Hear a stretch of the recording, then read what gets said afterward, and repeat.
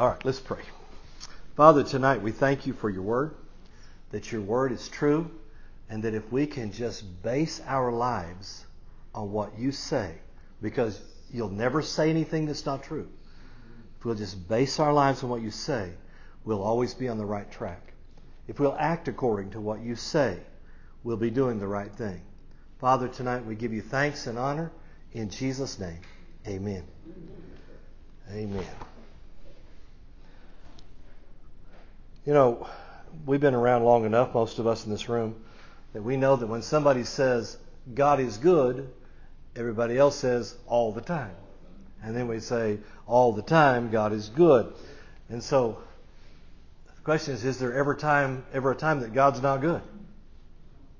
No, there's never a time. God is good. He's always good.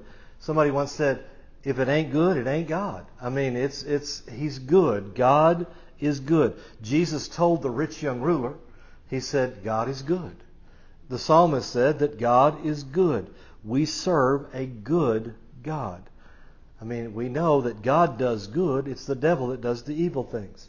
So then the Bible says in Ephesians 2 verse 10, it says, for we are God's own handiwork, His workmanship, recreated in Christ Jesus, born anew, that we may do those good works which God predestined, planned beforehand for us, taking paths which He prepared ahead of time, that we should walk in them, living the good life which He prearranged and made ready for us to live. God's plan for us is good, because God is good. We're supposed, according to that passage of Scripture, we're supposed to live the good life that He's already arranged for us. Sometimes we get out of the arrangement a little bit, but God's arrangement is good. We have a path of goodness. God is good. If we think about creation for just a minute, everything that God created, He declared it to be good. Why did He create all of those good things? He created them for man. His intent was to have a family. He created all those things with man in His mind. I mean, I can just think about God creating it and in the back of His mind thinking, wow, Adam is really going to like that. Yes? And I can see that Jesus said that He's preparing a place for us. I think when we get there, he's thinking, Randy is really going to like this right here. And He's creating good things because He is good. Everything God created was good. Then after He created Adam and Eve, it was very good, because He liked doing that. The Scripture says in 1 Timothy 6:17, it says, charge them that are rich in this world, that they be not high-minded, nor trust in uncertain riches, but in the living God, who giveth us richly all things to enjoy. God's intent is that we enjoy. He doesn't mind us having things. He created things for us to enjoy. He gives us things to enjoy. We're to love God, to love people, and enjoy things. I don't know how wise it is to love things, because things can't love you back. But He gave us things to enjoy. He's still in the creating mode, creating things that we can enjoy. When you think about the creation, on the seventh day, God rested. Not because He was tired, but because He was finished. All right? And you think about creation. What was the last thing that God did? Most people say, well, He created man. Well, that isn't exactly right. The last thing He did was He created man, but the last thing He did was He blessed man. The Scripture says, and God said, let us make man in our own image, after our own likeness, and let him have dominion over the fish of the sea, and over the fowl of the air, over the cattle, and over all the earth, and over every creeping thing that creepeth upon the earth. So God created man in His own image. In the image of God created He him. Male and female created He them. And God blessed them. And God said to them, be fruitful, and multiply, and replenish the earth, and subdue it. Have dominion over the fish of the sea, and over the fowl of the air, and over every living thing that moveth upon the earth. And God said, behold, I've given you every herb-bearing seed which is upon the face of the earth. So God created him, and He culminated the creation with the blessing of Adam and Eve. He blessed them. He blessed them. We talk about blessing in this group before, and I've identified it as an empowerment to rise to the highest place. Like a king conferring knighthood on the person who's the knight, and it tells him to rise up in authority to become all that a knight is supposed to be. God blessed Adam and Eve, and He empowered them to rise to the highest place that they could rise to in life. We understand that when the blessing of the Lord has to be an empowerment, because the Scripture says in Proverbs 10:22, it says that the blessing of the Lord, it maketh rich, and He addeth no sorrow with it. The blessing makes rich. So the blessing of the Lord is an empowerment that causes us to rise to a higher place. So once God pronounced the blessing on the man and within the man, He intended now for the blessing in the man to do the work. He blessed the man. He gave him authority. He gave him seed. And He intended for the blessing that God put on him, the empowerment to rise, He intended for that blessing in the man to finish the job that God could have. He wanted the Garden of Eden literally to cover the earth, because He gave man the task to. He said, "Make it grow," and He intended for man to make the garden grow throughout the earth. All right? He intends for His blessing in our lives to do that very same thing now. The Scripture says in Hebrews 4:3, it says, "For which we have believed, for we which have believed do enter into rest. As He said, I've sworn in my wrath that they shall enter into my rest, although the works were finished from the foundation of the world." How can we enter into rest? Because we've been blessed by God. The Scripture says that Jesus Christ came to bless us. And so this empowerment by God lets that happen. That's why the Bible says, "Let us therefore labor to enter into the rest." So, we are the blessed. I want you to think about this before I get to really what I'm going to talk about tonight. God is good. He is good, and He created man.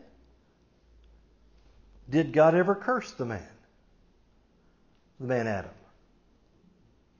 When you look at Scripture, He couldn't have cursed him, because He told Balaam to tell Balak, He said, "You tell him that I can't curse whom I have blessed." So God never cursed Adam. He blessed him. All right? He pronounced the blessing on Adam in Genesis chapter 1. He announced, didn't pronounce, but He announced the curse in Genesis chapter 3. But it wasn't, He never said, "Adam, you are now cursed." Never said it. He said the ground is cursed. He didn't curse Adam. He warned Adam. He said, through sin, the curse has been released. The ground is cursed. It's been released. And He wasn't saying, "Okay, you're saddled to be cursed for the rest of your days." He didn't tell him that. If you think about that whole story, He said there was a curse, but He said the woman's seed was going to bruise Satan's head.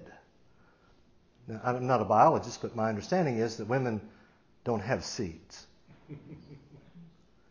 That men have the seed. And yet God told her seed. Because the seed would be the Son of God, and that seed would bruise the serpent's head. So right there He was saying, you released the curse, but I'm going to empower you to overcome it with a blessing, with my empowerment within you. God wasn't cursing him. He was letting him know what was going on so that man would have the ability to cancel the effects of the curse that had been released.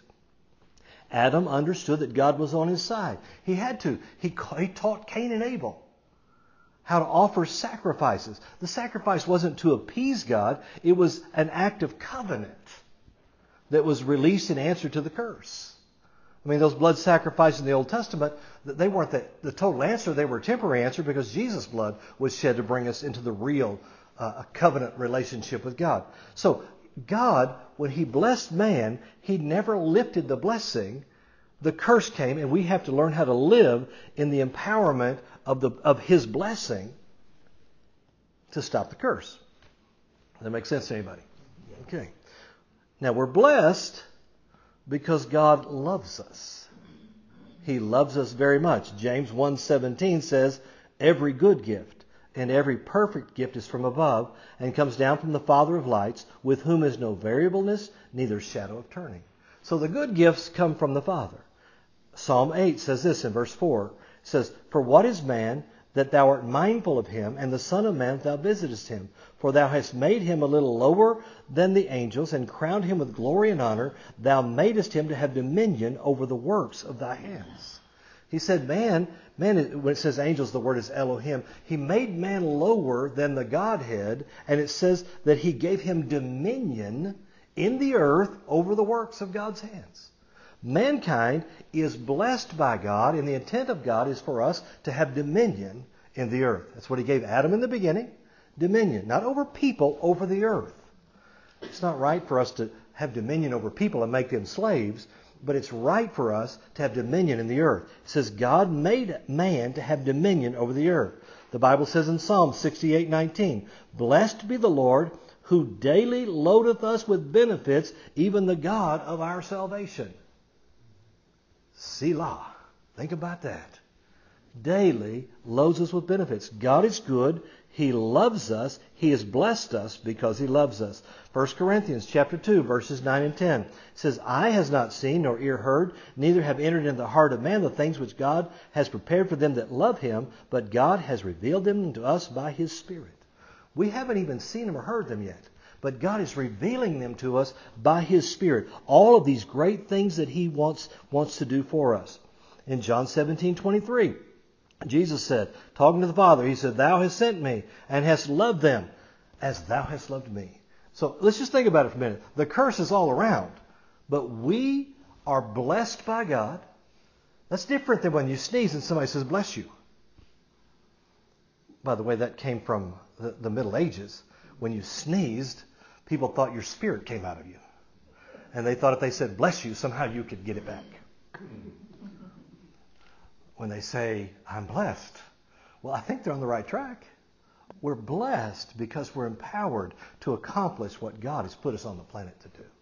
Because He loves us. He favors us. He graces us because He loves us. And as we believe Him, then we have the ability to do whatever He's called us to do because He's blessed us. And that brings us to Matthew chapter 9, verse 22. When the guy, remember we've read this for several weeks now. When the man who couldn't get the demon cast out of his son, Jesus comes off the mountain. He comes to the guy and they can't get the demon out. And the guy says to Jesus, because his disciples couldn't do it, he says, "But if you can do anything, have pity on us and help us." And Jesus said, "You say to me, if you can do anything, why, all things are possible to him that believes." If we are the blessed of God and God has empowered us, He hasn't cursed us. He's blessed us. We need to know that this verse is true. That if we can believe, all things are possible. Because God loves us, He wants us to know that nothing that is good is impossible if we can believe. That's what He's promised. The only if is not about His ability or His willingness. The only if is if we can believe. Listen, I really believe the world is ours to reach if we can believe. Our community is ours to change if we can believe. I mean, our families are ours to see the power of God penetrate through if we can believe. You see, receiving a promise for our health, our families, our church is ours if we can believe. Not about our works, but our confidence in God as we exercise the authority He's given us because He's blessed us. He wants that to happen. Our belief releases His grace that opens the door that no man can shut. It releases an anointing that no demon can resist. Truly, healing, deliverance, salvation in every area of life comes when we simply believe the promises and are willing to fight the fight of faith until we receive the manifestation of what He said. The Bible is filled with regular people like you and me that operate in the power of God doing the impossible. They're anointed, but they're regular people. I love that the Scripture shows us the flaws in these great men and women of God. And it shows us that we, as God calls us and we believe Him, can do whatever He tells us to do. Now, we don't do it in our own power. It's His power, but it comes as we believe what He says. grace, favor is all over us as we live by faith in obedience to His Word. So we're going to talk a little bit more about authority. We've talked about that the impossible is not impossible with God. We saw when we talked about David and Goliath that we've got to take control away from the enemy. We found that when we looked at Elijah that we have authority and we need to exercise that authority. We don't need to let the devil deceive us into making us think we can't have what is rightfully ours according to what God has promised us. The devil will come and say, it can't happen, it won't happen. Have you ever seen anybody else do that? Yeah. That's what he'll say. Do you know anybody else who's been healed of that? And the answer is, I don't have to. I know God. I know what He said. The devil says, do you know anybody else who's ever gotten out of that kind of mess? I don't know many people who have the kind of messes all the time. But I know God, and He's faithful to us. I heard a story about an old snake who went to see his doctor. And he said, Doctor, I need something for my eyes. I can't see very well these days. So the doctor fixes him up with a pair of glasses and tells him to come back in 2 weeks. 2 weeks later, the snake comes back and he tells the doctor, he said, I'm very depressed. And the doctor said, well, what's the problem? Didn't the glasses help you? And the snake said, the glasses are fine, Doc, but I just discovered I've been living with a water hose for the past 2 years. Sometimes we believe what the devil says and we're living with the water hose. And we need to understand God will show us what He wants us to see. He will tell us what we're supposed to do. And when we will stop believing what the devil says, we'll release God's victory as we operate in the principles of God's victory. The Bible says this in Philippians 1, verse 28. This is out of the Amplified Bible. It says, and do not for a moment be frightened or intimidated in anything by your opponents and adversaries, for such constancy and fearlessness will be a clear sign, proof, and seal to them of their impending destruction, but a sure token of evidence of your deliverance and salvation, and that from God. We're not supposed to be the ones who are intimidated. Just because it doesn't seem like it's working right this second doesn't mean it's not going to work. Because the Word works when we work the Word. Joe and I were talking a few minutes ago as we were having dinner. We were talking about faith that moves a mountain. Sometimes you talk to that mountain, and I mean all of it gets up and jumps into the sea. Sometimes you talk to the mountain, and sometimes it gets up one rock at a time. But you keep talking to it. You keep believing God. You keep standing on what God has promised you. And the mountain, Jesus said, it has to obey you. But you got to talk to it. Jesus said in Luke 10:19, behold, I give you power to tread on serpents and scorpions and over all the power of the enemy, and nothing by any means shall hurt you. He said, I give you authority.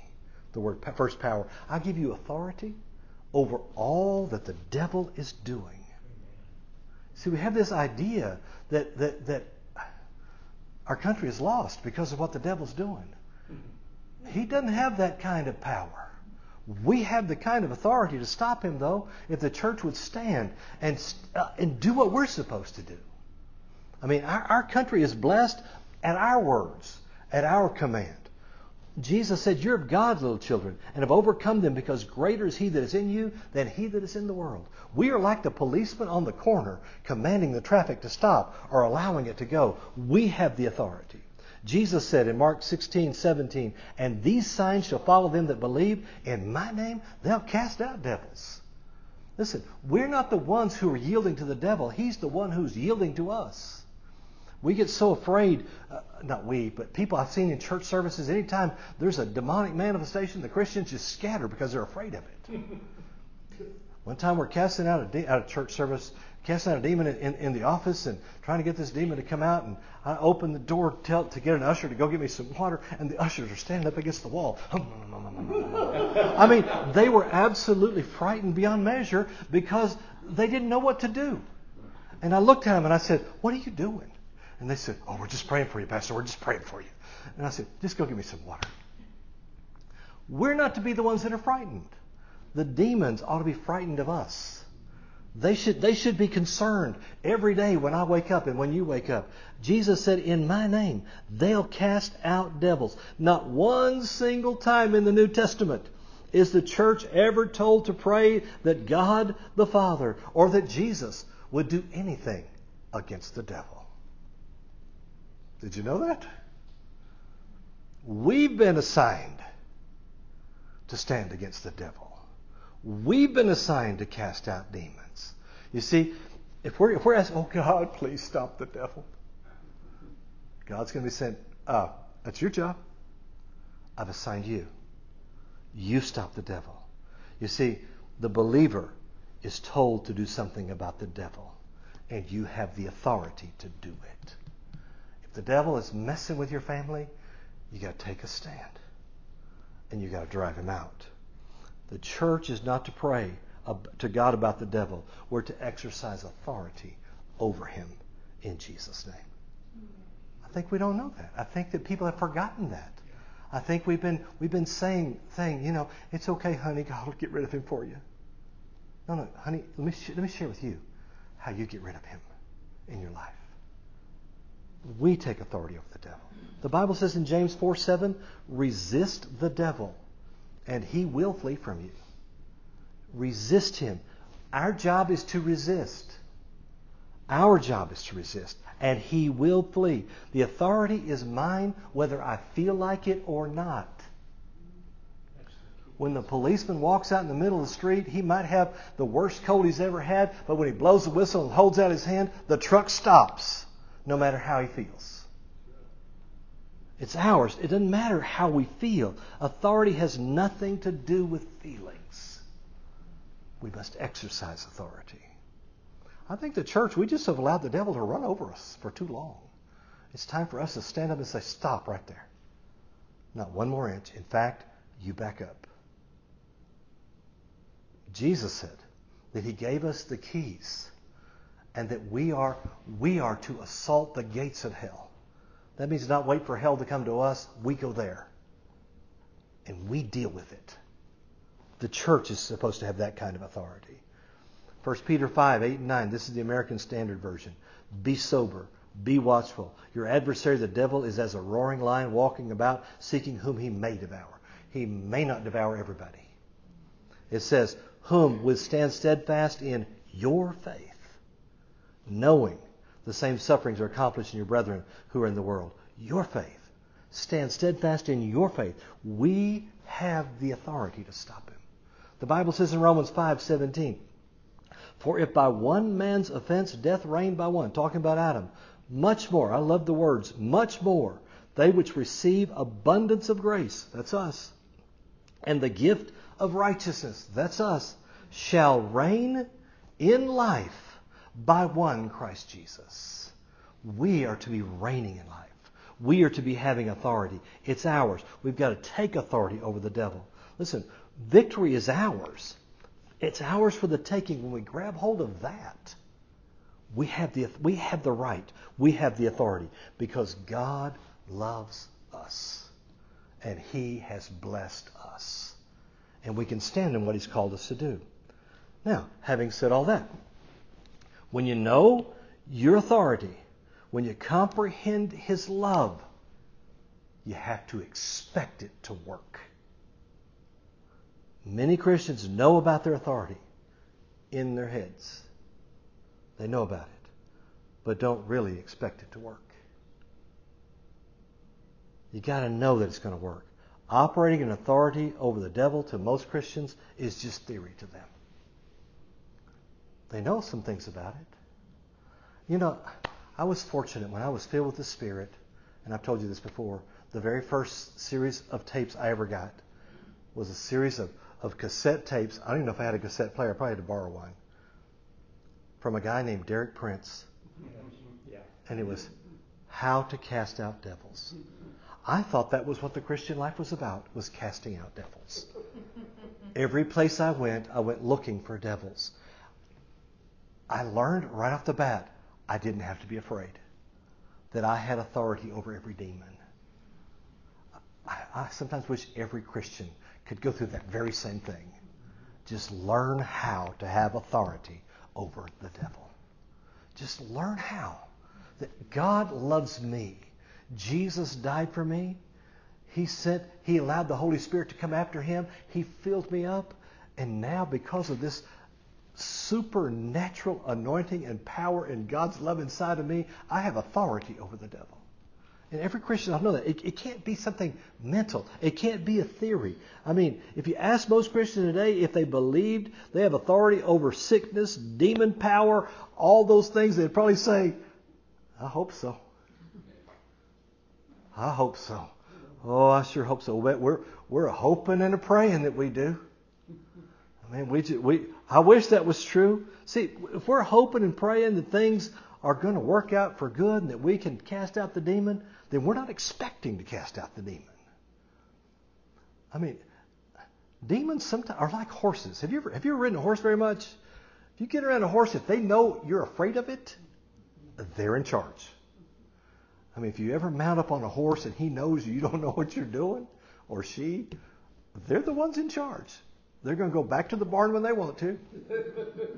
They're never going to gallop. They're not going to run. They're going to walk, and you're never going to get them to go up the hill. Or no, down the hill. It's harder.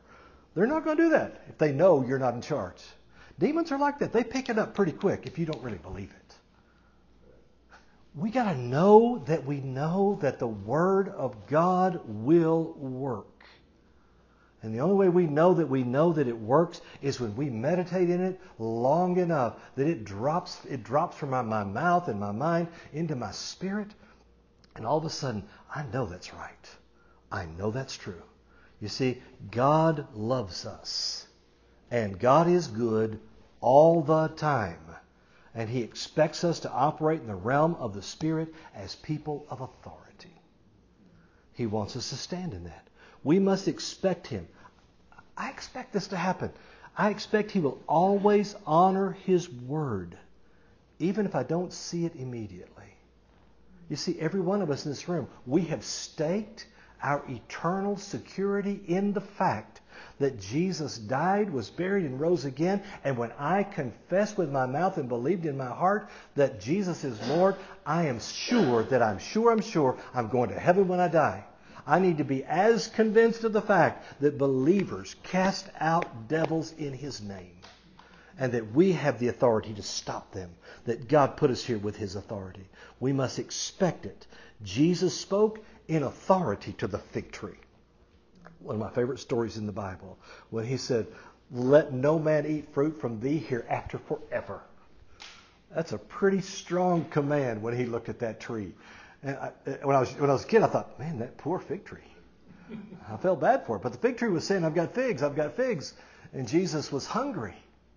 And He went to the fig tree. And then the fig tree said, you can't get your need met. And Jesus is like, no, I'm a covenant partner. Because the children of God don't go hungry. Let no man eat fruit from thee hereafter forever. And He walked away from it. He never turned around to look at it.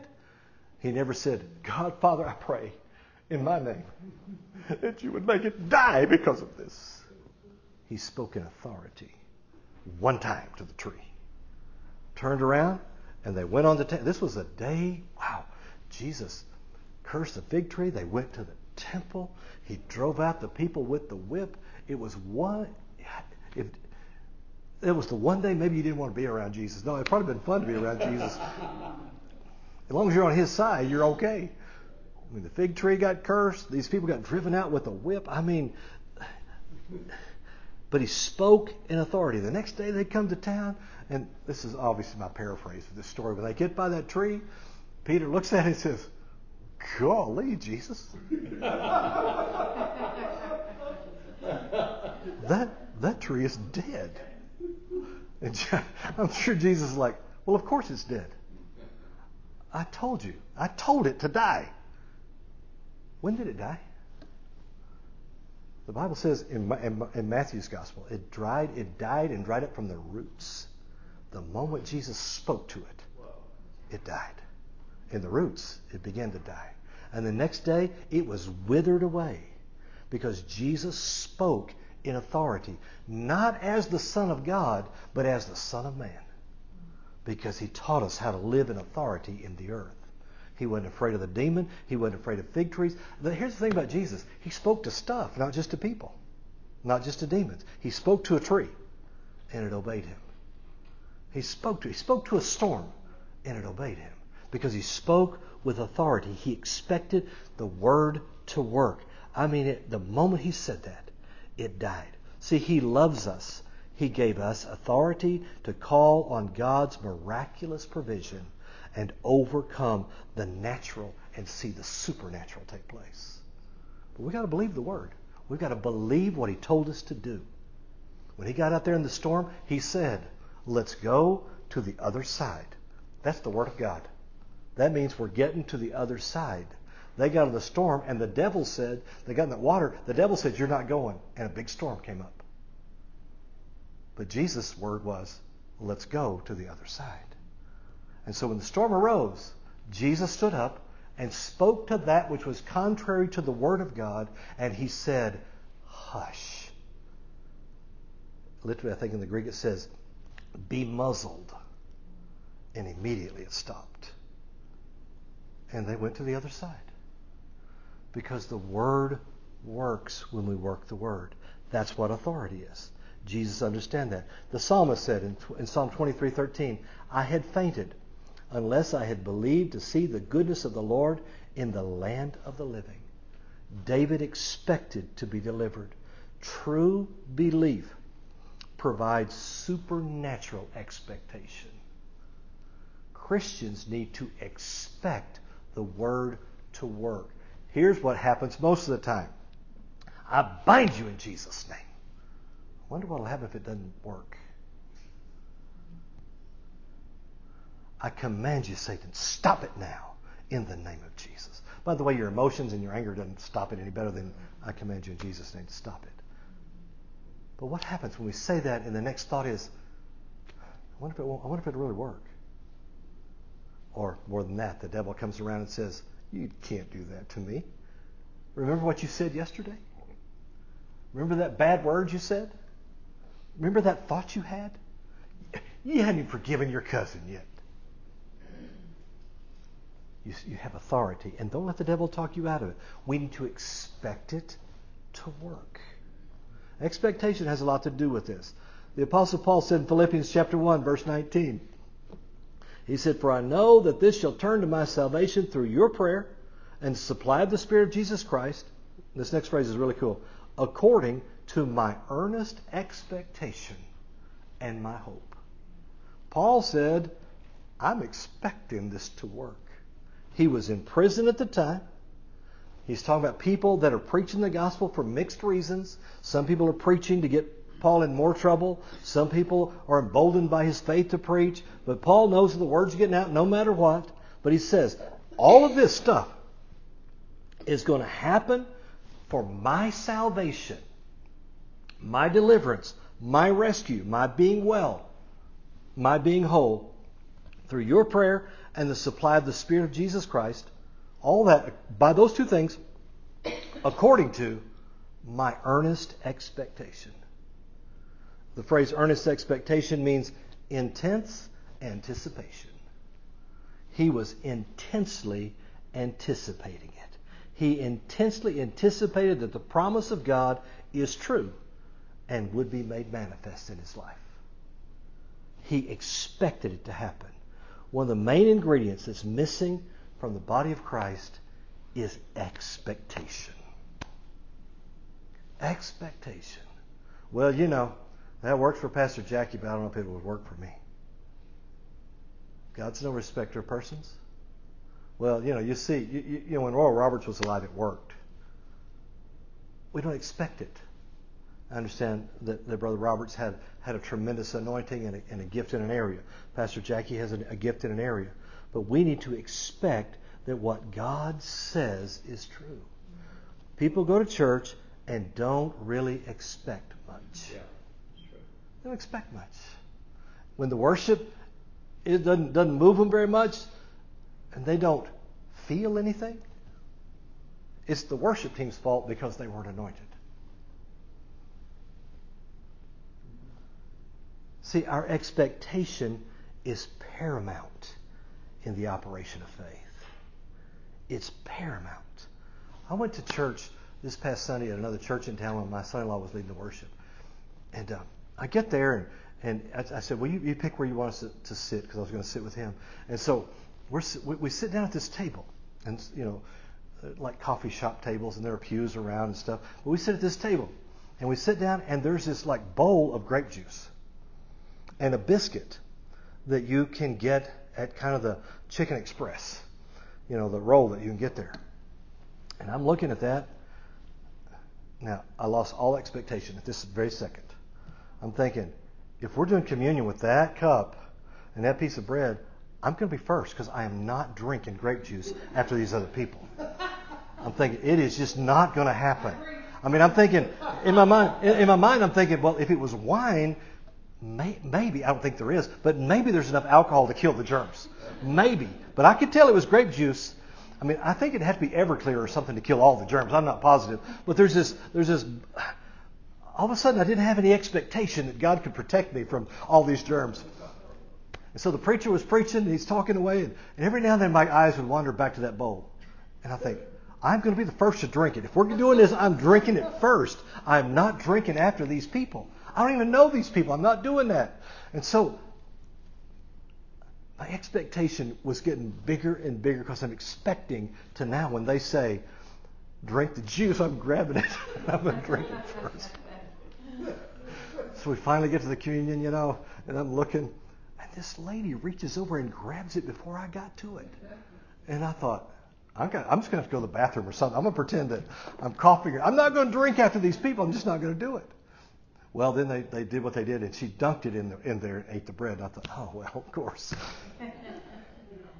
Even that, there were floaties in the juice. Yeah. But people go to church, and they're not expecting God to move. They're expecting someone else to do it all, but not expecting to encounter Him, not expecting His power. We fight against the devil, and we're hoping that maybe it'll work. We need to have this expectation.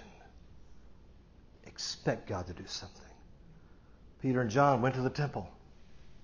They met the lame man on the way. I love what it says in Acts 3. And Peter said, look at us. And he said, he gave heed to them, expecting to receive something from them. Now, he wasn't expecting what he got, but he was expecting something from them. Then Peter said, silver and gold have I none, but such as I have give I thee. In the name of Jesus Christ of Nazareth, rise up and walk. And he took him by the right hand and lifted him up, and immediately his feet and ankle bones received strength. And he, leaping up, stood and walked and entered into the temple, walking and leaping and praising God. The guy didn't know what to expect when Peter said, look at me. Peter was expecting something. And the guy got something he never expected. I've told you about when I went to hear Catherine Kuhlman back in 1973. What I never have forgotten in my life is standing out on the front porch of the municipal auditorium here in town, and the eyes of the people that were going in that room. They expected to get something. They were expecting to be healed. I mean, I think that was probably most of her ministry, was the people came and they expected to get healed.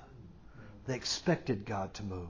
I mean, I've been to a Benny Hinn meeting and seen the exact same look in people's eyes. They expect it. Expectation is everything. God rested on the seventh day because He expected us to operate in His blessing and utilize His authority. We read the passage. He gave man dominion over all the earth. And then He gave him all the seed. And He said, you know what? With authority and seed, you can do anything I tell you to do. Anything.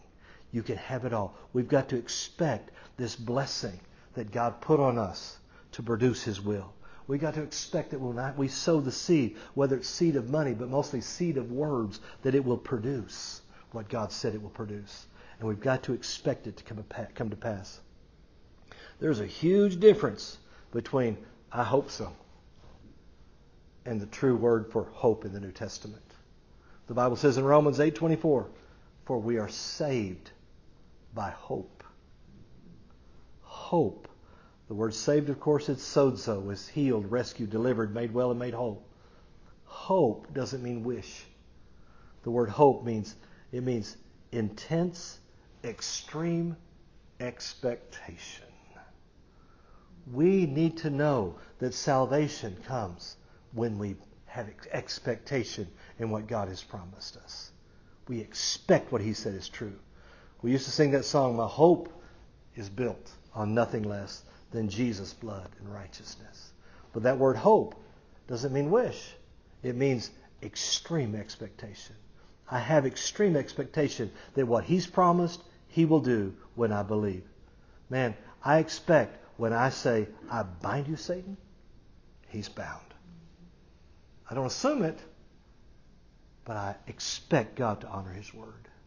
I know the first time my son Ryan said to his sister Stephanie, I bind you in Jesus' name, he expected it to happen, and she let go of him. It stunned her, actually. She didn't know what to do.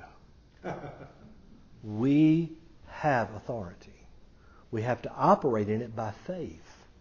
Just like the policeman believes that when he holds out his hand, they're going to stop. And if they don't stop, he believes when he calls for backup, they're going to come. We have to have that kind of expectation. We got to believe the word more than we believe the lies of the devil, the circumstances. We must expect God to honor His word. Let's pray. Father, tonight we thank you for your word. I thank you, God, that you've given us authority in the earth, that we have the authority to stand against the devil, that we have the authority in the earth to cast him out. Father, I thank you tonight for your word and your faithfulness to it.